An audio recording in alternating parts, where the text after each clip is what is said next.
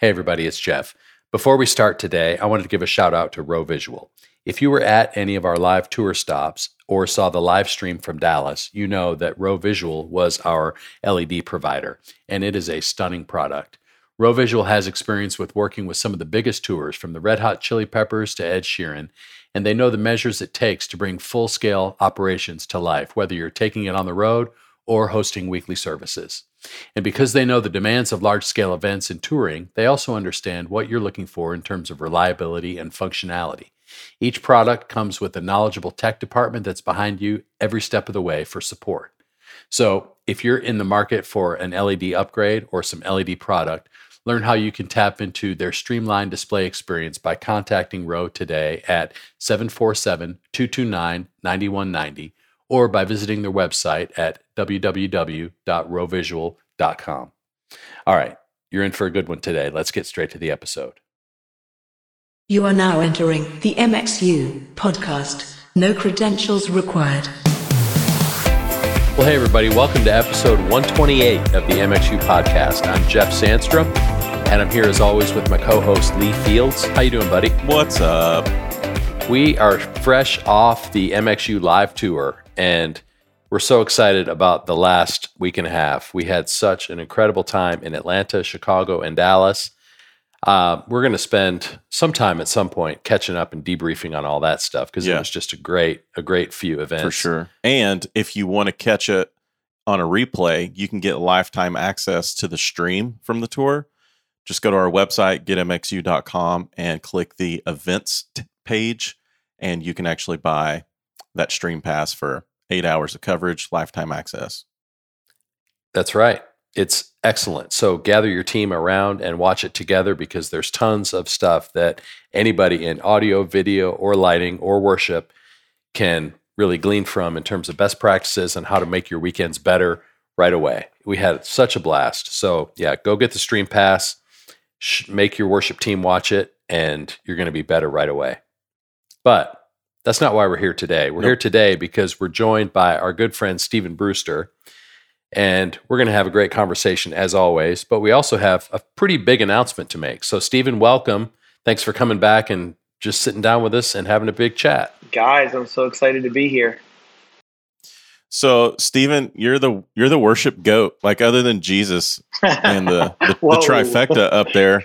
It's like you're the guy kind of like orchestrating it all. It feels like you're in the middle of everything. The ultimate guy behind the curtain with modern worship music. You're kind of it, man. It's so funny, Lee, because that was never the intention. Like, I was very happy working at a local church and just being at one church, serving one church forever. And I honestly, even the irony of how we're recording this today, I thought I would be at that church forever. Like the plan was, be on the executive team over the creative team, which included worship, and do that until I was too old to do it anymore, then become a campus pastor and ride out in the sunset. And, God had a different plan. And as most of us have learned, sometimes that plan has nothing to do with what we think. And 5 years ago, I got to start helping worship teams. And today is it's bananas what I get to do. And we've done this before. You've been on here before, but your background is in the music industry, and you worked for a record label that really helped launch modern worship as we know it today, Integrity Music. It's 100%. Like, I worked at Integrity, and the funny thing is, like, when I went into the music business, I went into the music business wanting to do hip hop. Like, that's what I wanted to do, and every stop along the way. I worked at multiple labels before Integrity in different places. Every time I would get really, really close to getting to work on something that was hip hop, I'd end up working on something that was worship instead. And like, I got hired to Goatee Records, which back then Goatee Records was like the hip hop record label. And Grits, Out of Eden, No to Verbs, John Rubin. It was all these great hip hop artists. And I ended up being the worship guy. So like God already at Goatee. So God was pounding on my stubborn head all the way back then. Hey, this is where I want you to go. But, when you're young, you're just like, I just want to do cool stuff. And, Yeah. Back then worship wasn't cool stuff, but I've gotten older and look back at it now, it's just so fun to see how God has planned this all along to where we are today. So that's awesome. So cool. And then, what you're doing now, what's the like one sentence version of what you do? I help churches release music. And so churches all over the country are writing songs. Hopefully they're writing songs because they want to tell the story of the ministry that's happening at their church. And then some of them, not all of them, should release those songs because there's other pockets of community around the world that would probably connect and sync with what that message is. And so I help churches figure out how to do that so that their pastors, their worship leaders, their worship pastors can continue to do the things that they can do and don't have to try to figure out the music world. That's really cool. I think it's so instructive for people just to ruminate on the couple of sentences that you just said for a little while, because too many times I think people who think that they need to write songs and release music are doing so because so-and-so other church has done it, instead of, hey, we have something that's unique to our community and our expression that we feel like can be a benefit to other people. So, I mean, just that little bit of clarity could be so helpful, I think, because we don't release new music just because Elevation does, or because North Point did, or because Hillsong does. We do it because we have something to say to our people that's going to help them in our community. And gosh, there might be other people out there who could benefit from this too. And that's a completely different mindset. I think even when Hillsong started, it wasn't like they started a record label and this church happened. Right. Shout to the Lord and some of the early Hillsong stuff was a part of their church. And they realized, hey, the rest of the world can maybe get what we're getting from this in terms of, our heart for the Lord and our heart for our community and our heart for our teams. And that's when Hillsong blew up. They didn't set out to be a music company or a record label. They set out to write helpful songs for their church, and it went from there. So that's so good. And I would say, sorry, Lee, but I would say the desire for other churches to sing the songs should never even probably be the desire. It should be, how do I tell the story of the messages and the ministry that's happening in my local church for the people in my community, right? So I heard this pastor the other day say this. He's like, I could preach the best message of my life. And if I preached it and you heard it, and a year from now, I asked you to tell me what the points were, you might remember one. But if my worship team wrote a song about it, you could sing the whole song to me a year from now. And whether or not another church ever sings that song or not, the people in your community, in your congregation that you're trying to reach in Biloxi need that song, right? And so all songs aren't weighed equally. And so you have to be creating for the people that God's called you to steward. That's really good. That's awesome. And we've said the word Elevation already, but was it Elevation the first band that you helped when you decided to go out on your own? And was that an accident? How that even happened? It was a total accident. So here's the funny part about Elevation. So I've been friends with some of those guys for a long, long time. And when they were about to sign their record deal, I had left Integrity. I was working at a church in Nashville. And that's how we became friends, because Wade was the creative pastor. I was the creative pastor. Chris was the worship leader. And so we started just hanging out at different events. I think the first time we hung out was like a Catalyst creative meeting. And we became friends. Well, they were about to do their album. They were about to sign a record deal. And I was in Charlotte for the day. And they were like, hey, could we go to dinner and talk about this? And I remember this so clearly. We sat at a Chili's, and it was Mac, Wade, and Chris, and myself. And I mean, we were high dining at the Chili's, okay? And chicken crispers and talking about record companies. And bro, those Chipotle chicken crispers, I mean, does it get any better? Shout out. I mean, it is so good. It is so good. And so where's sitting that Michelin there, star, Chili's? Exactly. That's what's missing. And then they're like, never mind. So we're sitting there talking, and it's like, I'm telling them, okay, here's what this label's great at. This is this. And I have no interest in it, like, because I'm just helping my friends, right? So fast forward probably 10, 12 years later, I left the church that I was working at, and I sent Wade a text. And I was like, hey, man, I don't know if you need any help with your music, but if you did, I would love to help you guys. And this is before like Hallelujah Here Below record came out. And he texted me back and he was like, dude, we would love to have you help us. We have been talking about this. Chris and I have been talking about this for the last 4 years, and we've said your name specifically, but you've always had a job. And I was like, conveniently, I don't have a job. So I literally went and met with them, and they were the first church that I started working with 5 years ago. I still work with them today. And then like 3 weeks later, I went to Southeastern University to pitch some content. And when I was there pitching content, they were like, we love this content. By the way, could you go upstairs and sit with our worship team? There's a record label here that's talking to them today, and we want to make sure that they know what they're doing. I go up there and sit with them, and by the time I'm leaving that day, they're like, you can't leave without helping us. And literally, since that point, God has just brought church after church into our path to help as we're helping them release worship music. So I work with a lot of churches all over the country. Some of them you've heard of, some of them you haven't yet. And it's a lot of fun. That's so cool. Well, I think that's the perfect segue to our big announcement. That's right.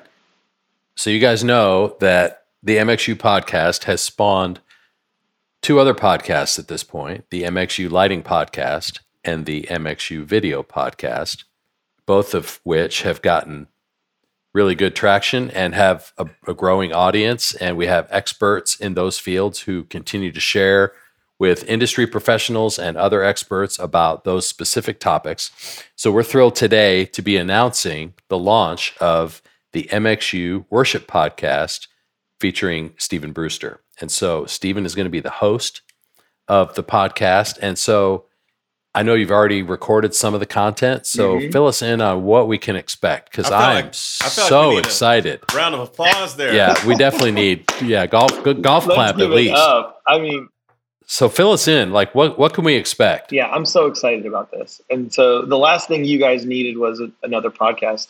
Probably the last thing the world needed was another podcast, and I didn't need another job. However, this is something that's been a passion of mine for a long time, and I think that worship leaders all over the country are always trying to learn. I know that to be true because I talk to a lot of them at different events that I'm at.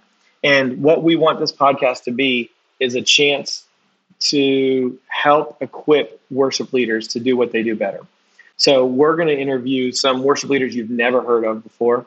We've already recorded some worship leaders that you have heard of before. I don't know if we're allowed to say their names today, but let's go ahead. Okay. Let it fly. We just, like a couple weeks ago, we recorded Phil Wickham and Brandon Lake on the same week, right?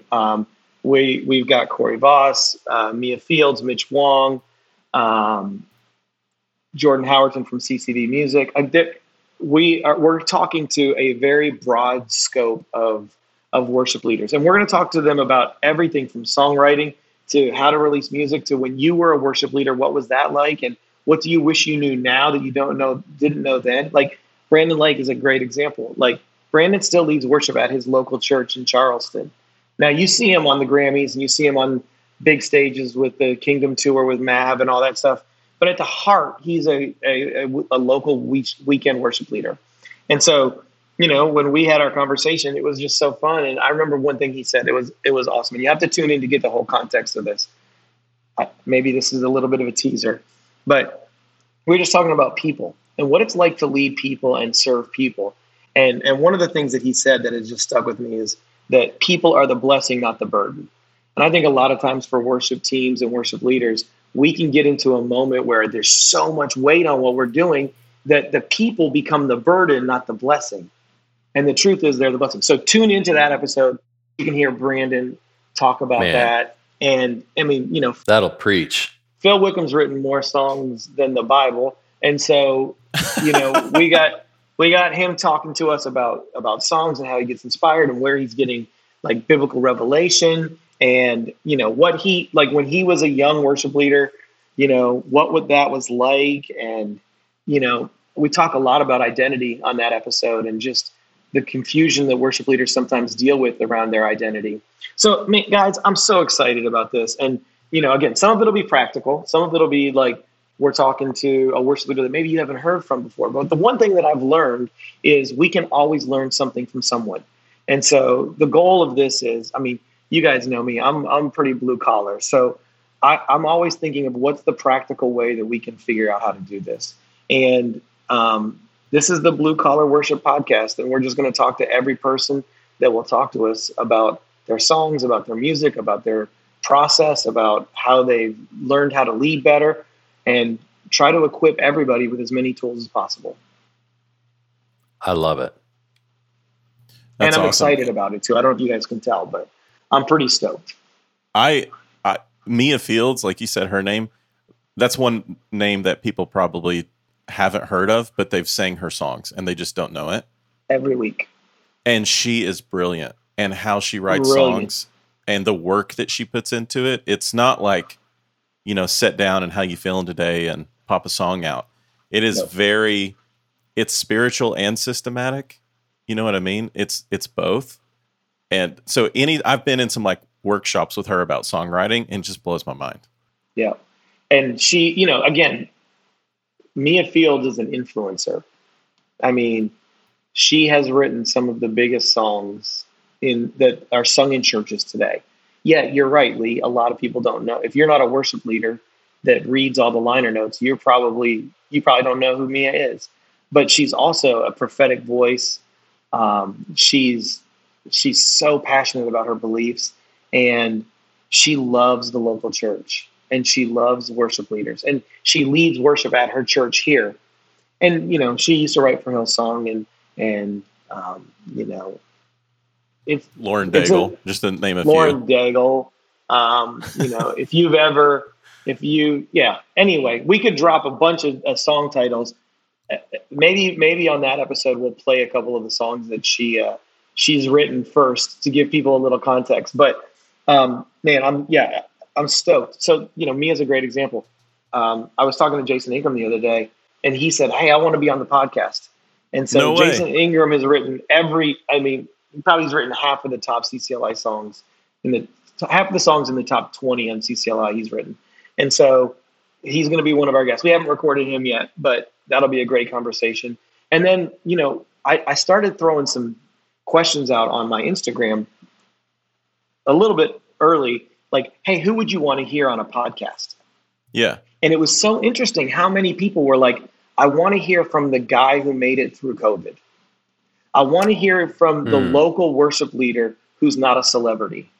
Yeah. And so I'm having so much fun having some of these conversations as well, which I know aren't going to be like the marketing hooks that get a ton of people listening. But, the goal is if we get one listener week 1 and that person invites another person on week 2 and those two invite another person on week 3, eventually we're going to be reaching a lot of worship leaders and helping a lot of people. And that's really why we're doing it. We're doing it just to help people. Yeah. That's awesome. It's perfect timing for where MXU is headed. We haven't talked much about this, but internally the last few months, we're going, what's the next season of MXU look like? And part of adding worship to our resources, it's because it's not that we've saturated the market, right? However, like the big churches, we've been able to touch them, most of them in some ways, the 10,000 and up and the 5,000 and up. We've said for the past few months and other episodes talking about other topics, there's not as many of those churches as people think there are. Right. However, if you're out there and you're at a church and your attendance every weekend is between 100 and 1,000, there are hundreds of thousands of churches that size. Yes. And I think they care way more about the stuff that you just said about who made it through COVID. What's the grind look like every week? How do you load in and load out of a middle school every single weekend and stay encouraged? They do care about what song Brandon Lake is writing and how it was inspirational, but they want to hear more about when he says people are the blessing, not the burden. Yes.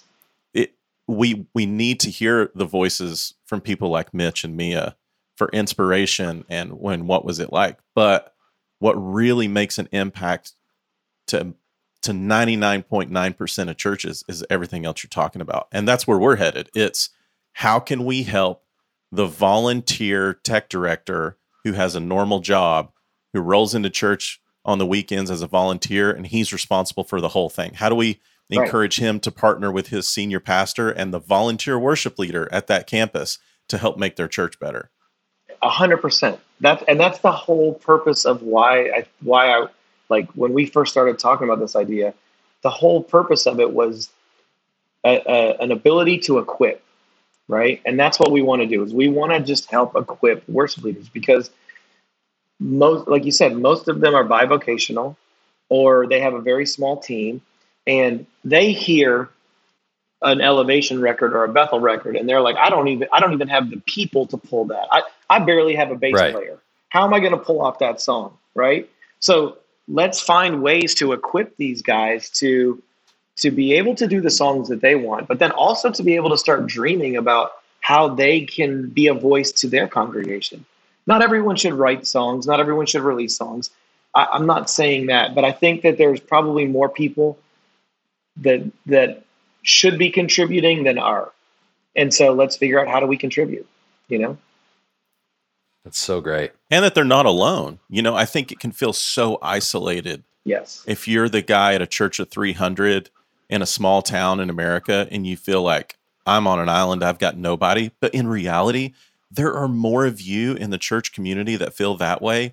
And it's like 10,000 to 1 than feel 100%. the other way. Like, you're actually not alone. We just need to help connect those people. So this is the first step into that, is making them feel a part of this community.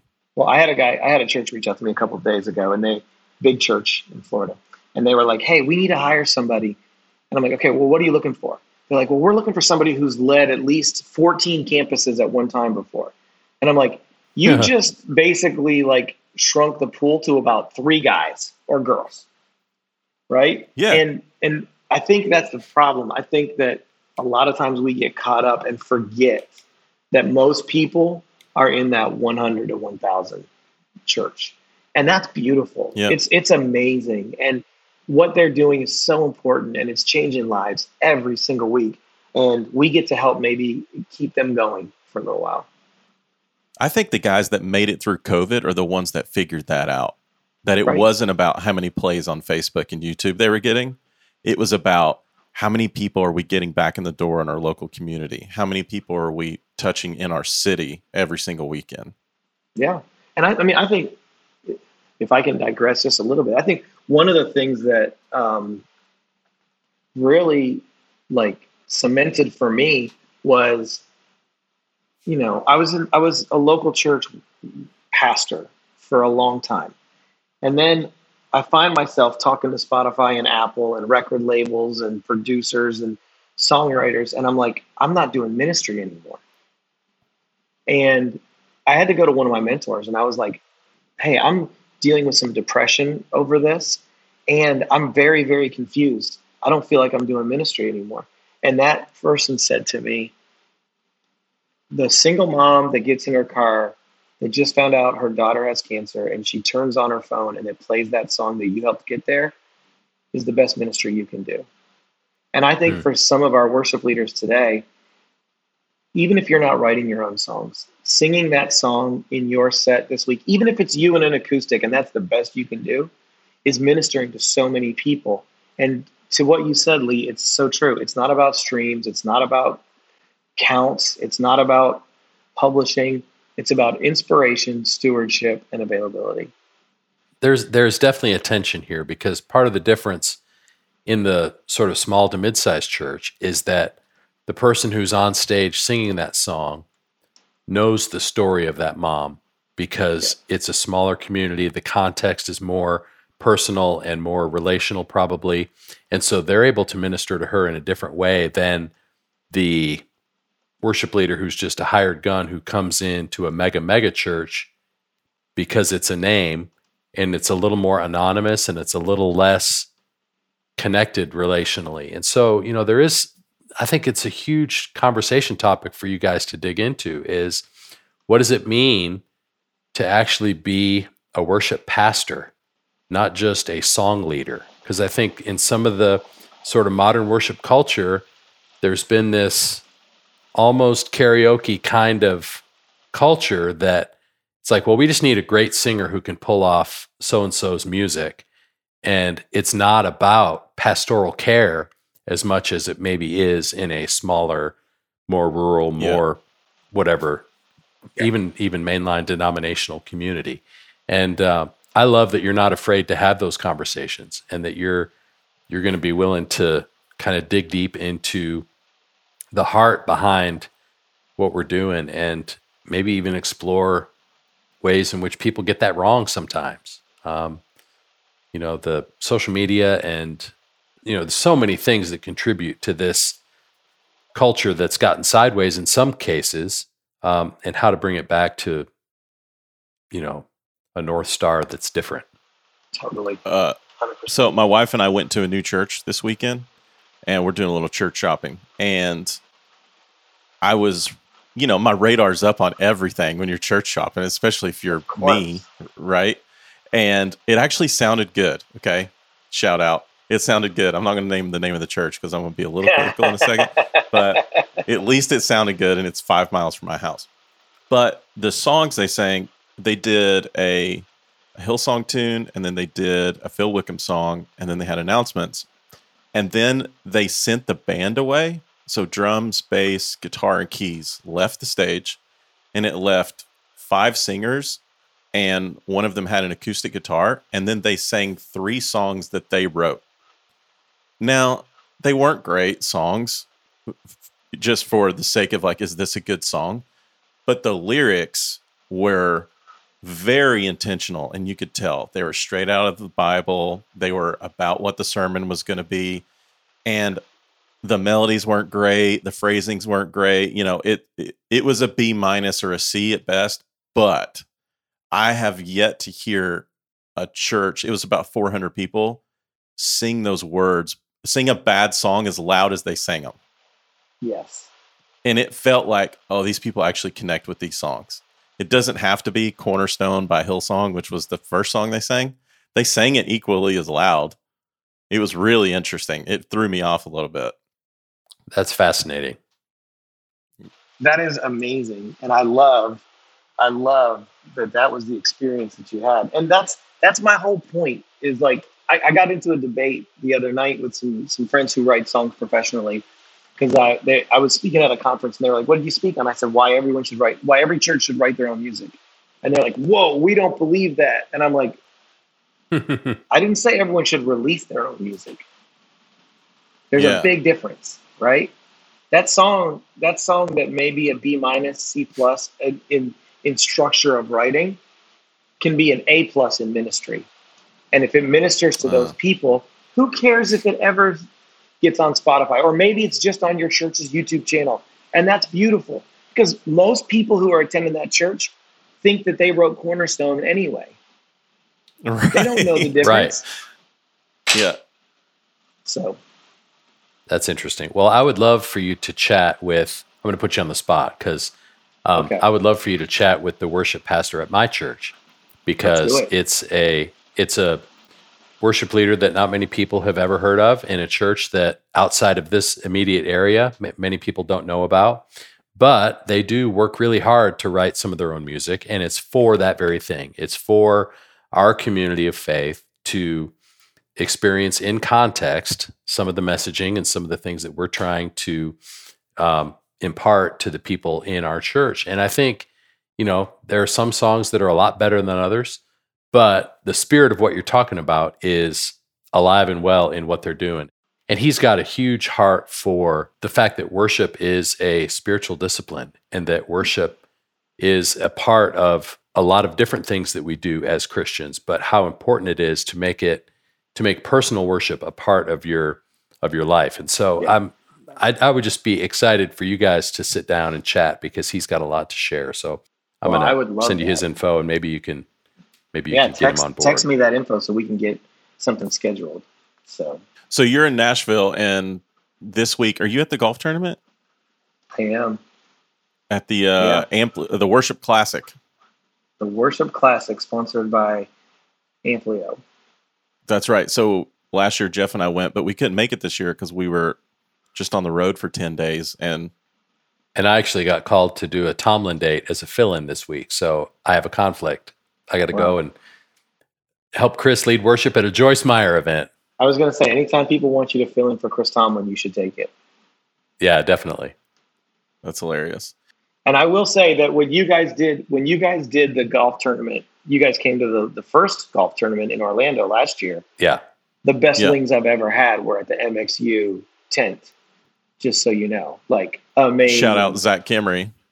Come on, Zach Camry.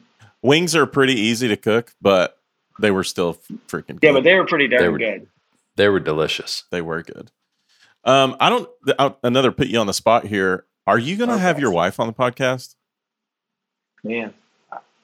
Yeah, I should. So she just did a podcast with Multitracks yesterday, and they asked a great question. They said, do different worship leaders, so my wife's an Enneagram specialist. She's amazing at what she does. She's written a couple books. Her Instagram account is blown up, and she sees people and does life coaching using the Enneagram to help them navigate trauma and things that they've gone through in their life and figure out what God's trying to do with their life. And so the Multitracks guys had her on. They asked an amazing question. They said, based on the Enneagram, do different worship leaders pick songs differently for their worship set? And I'm not going to answer what she said, but I'm going to ask her that question again on my podcast because it was such a good one. That is a great question. I would have to think the answer is yes, but of course it is. You'll have to tune in and see. I would love to hear her response. The other thing, Stephen, I'm excited about is your ability to actually speak into some things just because your own unique experiences. Mm-hmm. You know, when it comes to worship leaders leading up to senior pastors and creative team members at church boards, just all of that. You've got loads of experience, and we know that historically, worship leaders, worship pastors, and senior pastors, that relationship is not the easiest because of the personalities are so different. Yep, 100%. And like, you know, it's funny. I remember. I never realized that was going to be the size of tension it was until I got into ministry. Like when I was leaving the record industry the first time to get into the church world, I was like, oh, this is going to be just a natural transition. And I had no idea because it's not just the worship leader and the senior pastor. There is a dance and a tension there that we need to discuss and explore. And maybe it would be good to have a senior pastor and a worship leader who don't work together on the same episode and talk about that a little bit. But the other part of it is people understanding creatives, non-creative people who consider themselves non-creative, understanding creative people and what that looks like and what that means and how we unpack that, you know? So every topic is on the table. I was on the phone yesterday with a friend of mine who owns a business, and he was talking about one of his employees and how they're hard to work with and how they're kind of lazy and they only work 10 hours a week. And the guy's super creative. And my response was, you can't just turn those guys loose. They're generally not self-starters. You have to lead them in a very specific way. And this guy's organization is built around more engineering, more very black and white. And then he's got this one guy on staff who's super creative and it wasn't going well. I'm like, well, that's a recipe for disaster unless you do this a certain way. But that's churches. It's like you've got ministry people, you've got HR and finance, and then this creative who is late to everything, sleeps in, goes to the coffee shop before every meeting, and it feels like they don't actually work, but they are. And they feel completely misunderstood. They feel completely undervalued. And the narrative they write versus the narrative that's real. I mean, there's so many complications to it. And so, I mean, I've lived that my entire life. And so, as much as I can share those stories, I want to share them to help our new friends navigate it better than I did. Do you consider yourself a creative, more entrepreneur? Like, what is you? Yeah, I mean, so I have an unpopular opinion that everyone's creative. Some people just chose to keep the muscles exercised, and others chose to let them die. And so I definitely, the creative community is definitely my community. Like, I love artists. I love being around artists. I love being around creative people. The complications that come with that are my favorite complications. And so I definitely feel like, and as a leader, I've had to refine some of the things that were sloppy about my creative tendencies to allow me to not disqualify myself from leadership. But that's just maturing, Yeah, for sure. Okay, so we're going to break up the conversation a little bit and return to a segment that we haven't done in a while, which is our turn down for MXU. So this is when people send in the sound or production complaints that they have received in their church, and we sort of maybe give some advice on how to address those problems, or maybe we just laugh at people. We'll see what happens.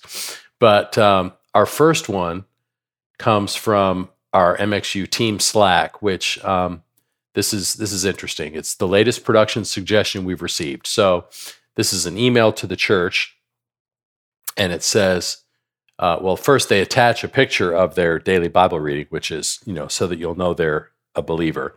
But then the text of the email says, "Good morning. I hope you can forward this to the appropriate person. I've reached out to Richard with no response. Is it possible to ask the worship team to stop using the fog/smoke machine? We really need our best air quality in the building now more than ever. I personally struggle when I attend. It discourages us from attending. My husband struggles with asthma as well. So please consider a different option. Maybe even a bubble machine. Everyone loves bubbles. Thank you." That's like Cirque du Soleil Church of bubbles. Who doesn't love bubbles? Everyone loves bubbles, Jeff. Come on. That's amazing. I didn't read that one. That's freaking awesome. A bubble machine. Yeah. One thing I got to give that person props for, okay? They didn't just cite the problem, they also brought a solution. So that's true. They're trying to be positive. Good, solid work on their leadership part. They didn't just complain. They did offer a solution. So that's funny. Well, I know that there are some people for whom any quote contaminant would be a problem, but Daniel did a great job in the MXU live events talking about haze and how it's generally not problematic for most people. And I think part of the problem is if they see smoke billowing, then they assume it's a problem. Right. If they had a really diffuse haze scenario and they walked in and just saw light beams shining through it, it would be less problematic. So some of it has to do with, how the haze is perceived. If it looks like smoke, people think it is smoke. But especially if it's oil-based, it's probably not going to cause as much of an issue for people's pulmonary system as they think it is. But anyway. I've said before, we had someone sue the church when I worked at Bayside. Wow. Because they thought we were poisoning people. Wow. Yeah. So the church had to spend money to go to court. It got thrown out really quickly, but it was the MDG hazer. So I had to submit all these documents of what it was and all this. And then the whole thing got thrown out, but somebody sued us. Did you go to Bubbles as a temporary solution? Did not. You should have. With the push lawnmower that spits the bubbles out for kids across the stage. Or the big, you could put the bubble circle on the flags. So when you're doing the flag worship, you got the bubbles coming off with That's a brilliant idea.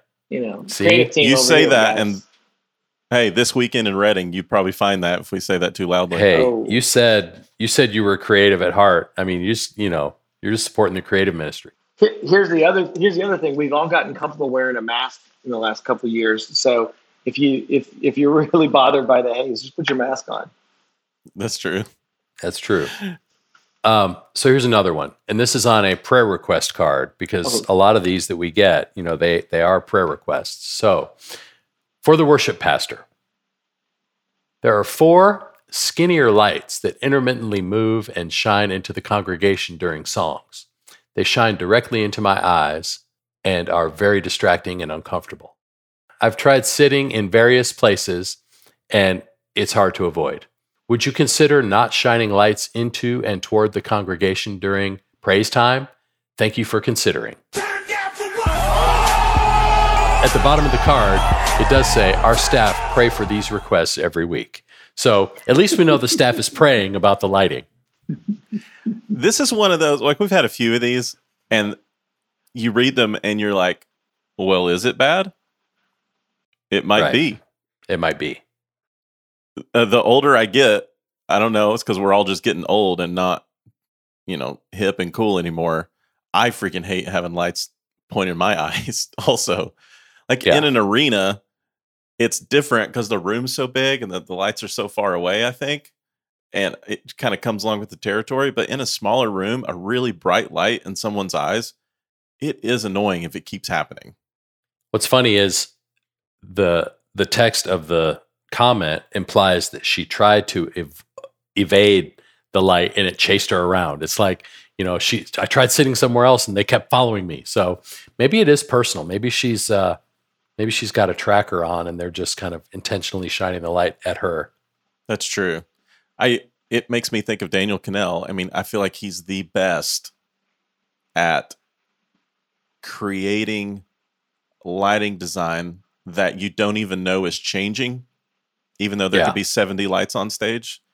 If it's it's an energetic song and it needs like hits and stuff, they're there. But he has a way of creating a mood with lights that's different than anybody I've ever seen. If you look at the Church on the Move stuff from 6-7 years ago, that's where it all started, in my opinion. And last week on the tour, it was the same thing. We watched this worship set get created from scratch, lighting, video, and audio all day for 6 hours. And then John, Sal, and Jenna led us in worship with what we saw being constructed. And I'm 2 songs in before I realized that things production-wise were even happening, where it's usually the opposite. It's usually worship starts, and I'm like, what's it sound like? Can I hear the vocal? What are these colors? What are the lighting cues doing? And then it takes me 2 or 3 songs to forget about all of it. Right. And it was the opposite because I think most of that honestly had to do with the lighting. I agree. And I think what was interesting is because we were able to peel back the curtain all day and let people see the process from the very beginning, you became less concerned with analyzing it and you could just experience it. And for me, the thing that I found was that more than ever, I was drawn to the lyric of the song. More than ever. Like, I wasn't trying to figure out tonally what was happening in the mix. I wasn't trying to figure out how they were pulling off some production element. It was, man, these words are so compelling. A part of that was the sound of the vocal and the fact that his vocal was perfect. But something about this time, it was like the lyrics of the songs were so engaging in such a different way. And I'd love to unpack that some more sometime, but it was really compelling. Some of that too, I think, Jeff, is as simple as this sounds. There's so many churches that don't do this that should figure out a way to do it, is to have lyrics on stage, not just on the side screens. Because we were able to look at the worship leaders as they're leading you, and then the lyrics are in the same plane of view. It's really disconnecting when you have to turn your head over 45 degrees to the side of the stage, and then you're watching a motion background or a nature loop, and then the lyrics are there. Right. You know what I mean? Like, so the more that the lyrics can be on the stage, it really, really does help. Yeah. No doubt. Stephen, you probably didn't know you were signing up for all this when you got involved. I love it. I mean, this is my life, bro. I love it. It's awesome. So we have one more. I don't know if we can get to it, but do you have Gomes? I do. Close at hand? I do. So Gomes done this twice now where he gets voicemails at his church. I don't know what it is about Southeast Florida, but the attendees at the churches like to send voicemail complaints. And should we just play it for them? I think so. Okay. Hello, I'm just getting back from a beautiful sermon, but something I'd like to bring attention to because it's really upsetting me. Whoever is changing the lights, I sit in the balcony, and whoever is changing the lights, the house lights are supposed to be dim, and the focus is supposed to be on the stage or the pastor, and whoever is changing those lights so brightly, it's like you're under microscope, and you can't read the screen so well because there's a glare because the house lights are so bright. So could someone please talk to whoever's changed the lighting? It's not supposed to be that way in any house of any kind of thing. So thank you. I appreciate it. Bye-bye. Okay. The lights are loud, light, and bright. That's amazing. Yeah. So I had a lengthy text conversation with Gomi about this because I'm like, okay, does she think the moving lights and the profiles are house lights? And maybe they're, again, pointing and moving around and hit her in the eyes. And he said, no, because there aren't any, and sends a picture. And it's like beautiful blue wash stage, no profiles. So she's actually meaning house lights. So if we dig into more of this, we could do some expository talk here on the voicemail. When she says she sits in the balcony, that's a hint. So she could be 8 feet away from that house light, right? As opposed to being on the floor, and she's 30 feet away. And if the foot candle of that light is designed to shoot 30 feet, it's probably cooking up there, right? So there could actually be an issue where the house lights in the balcony need a lower foot candle, but to still keep the same color temperature. Well, and Gomi made the point of saying that after having about 12 fixtures out for the past 3 months in that section, they replaced them. So actually the just ambient light of the environment, just by replacing those fixtures, is already up a lot from where it was a few months ago. So she's probably being overwhelmed in a way that she wasn't used to over the last quarter. That's true. It reminded me, I was at a golf course recently and at dinner on this little patio, and there was a lady who sounds about the age of this lady and the general manager of the golf club, and she was giving him a tour of his golf course and which light bulbs were different color temperatures than others, and they needed fixed. So she's on the landscape committee at the country club. Yeah. Hilarious. That's amazing. Well, we don't have great fixes for these comments, but we love receiving them. So keep them coming, guys. Anytime you get a sound complaint, just reach out to us on social, and we're going to hopefully have some more turned down for MXU comments coming soon. So just make sure if there's any problem, just go Bubbles. Everybody loves Bubbles. So I heard. Well, Stephen, thanks for joining us, man. Guys, thanks for letting me be part of today's podcast, but also part of the MXU family and getting to be part of the network of podcasts that are helping serve the church. So it means the world. You guys will trust me with that. So do we have any details on when the MXU Worship podcast will be releasing? I think sooner than later. I think we're rounding third base on the launch. So I'd say hopefully in the next month or so. Great. Yeah, you'll see it on social. We'll start promoting it, start throwing clips out. And just check out our socials and follow Stephen. Stephen, how can they keep in touch with you? What's your social? B_REWSTER. Easy. Great. Well, thanks as always for the great combo. We love your wisdom and insight and expertise, and cannot wait to start engaging with the Worship podcast. It's going to be awesome. It's going to be so much fun.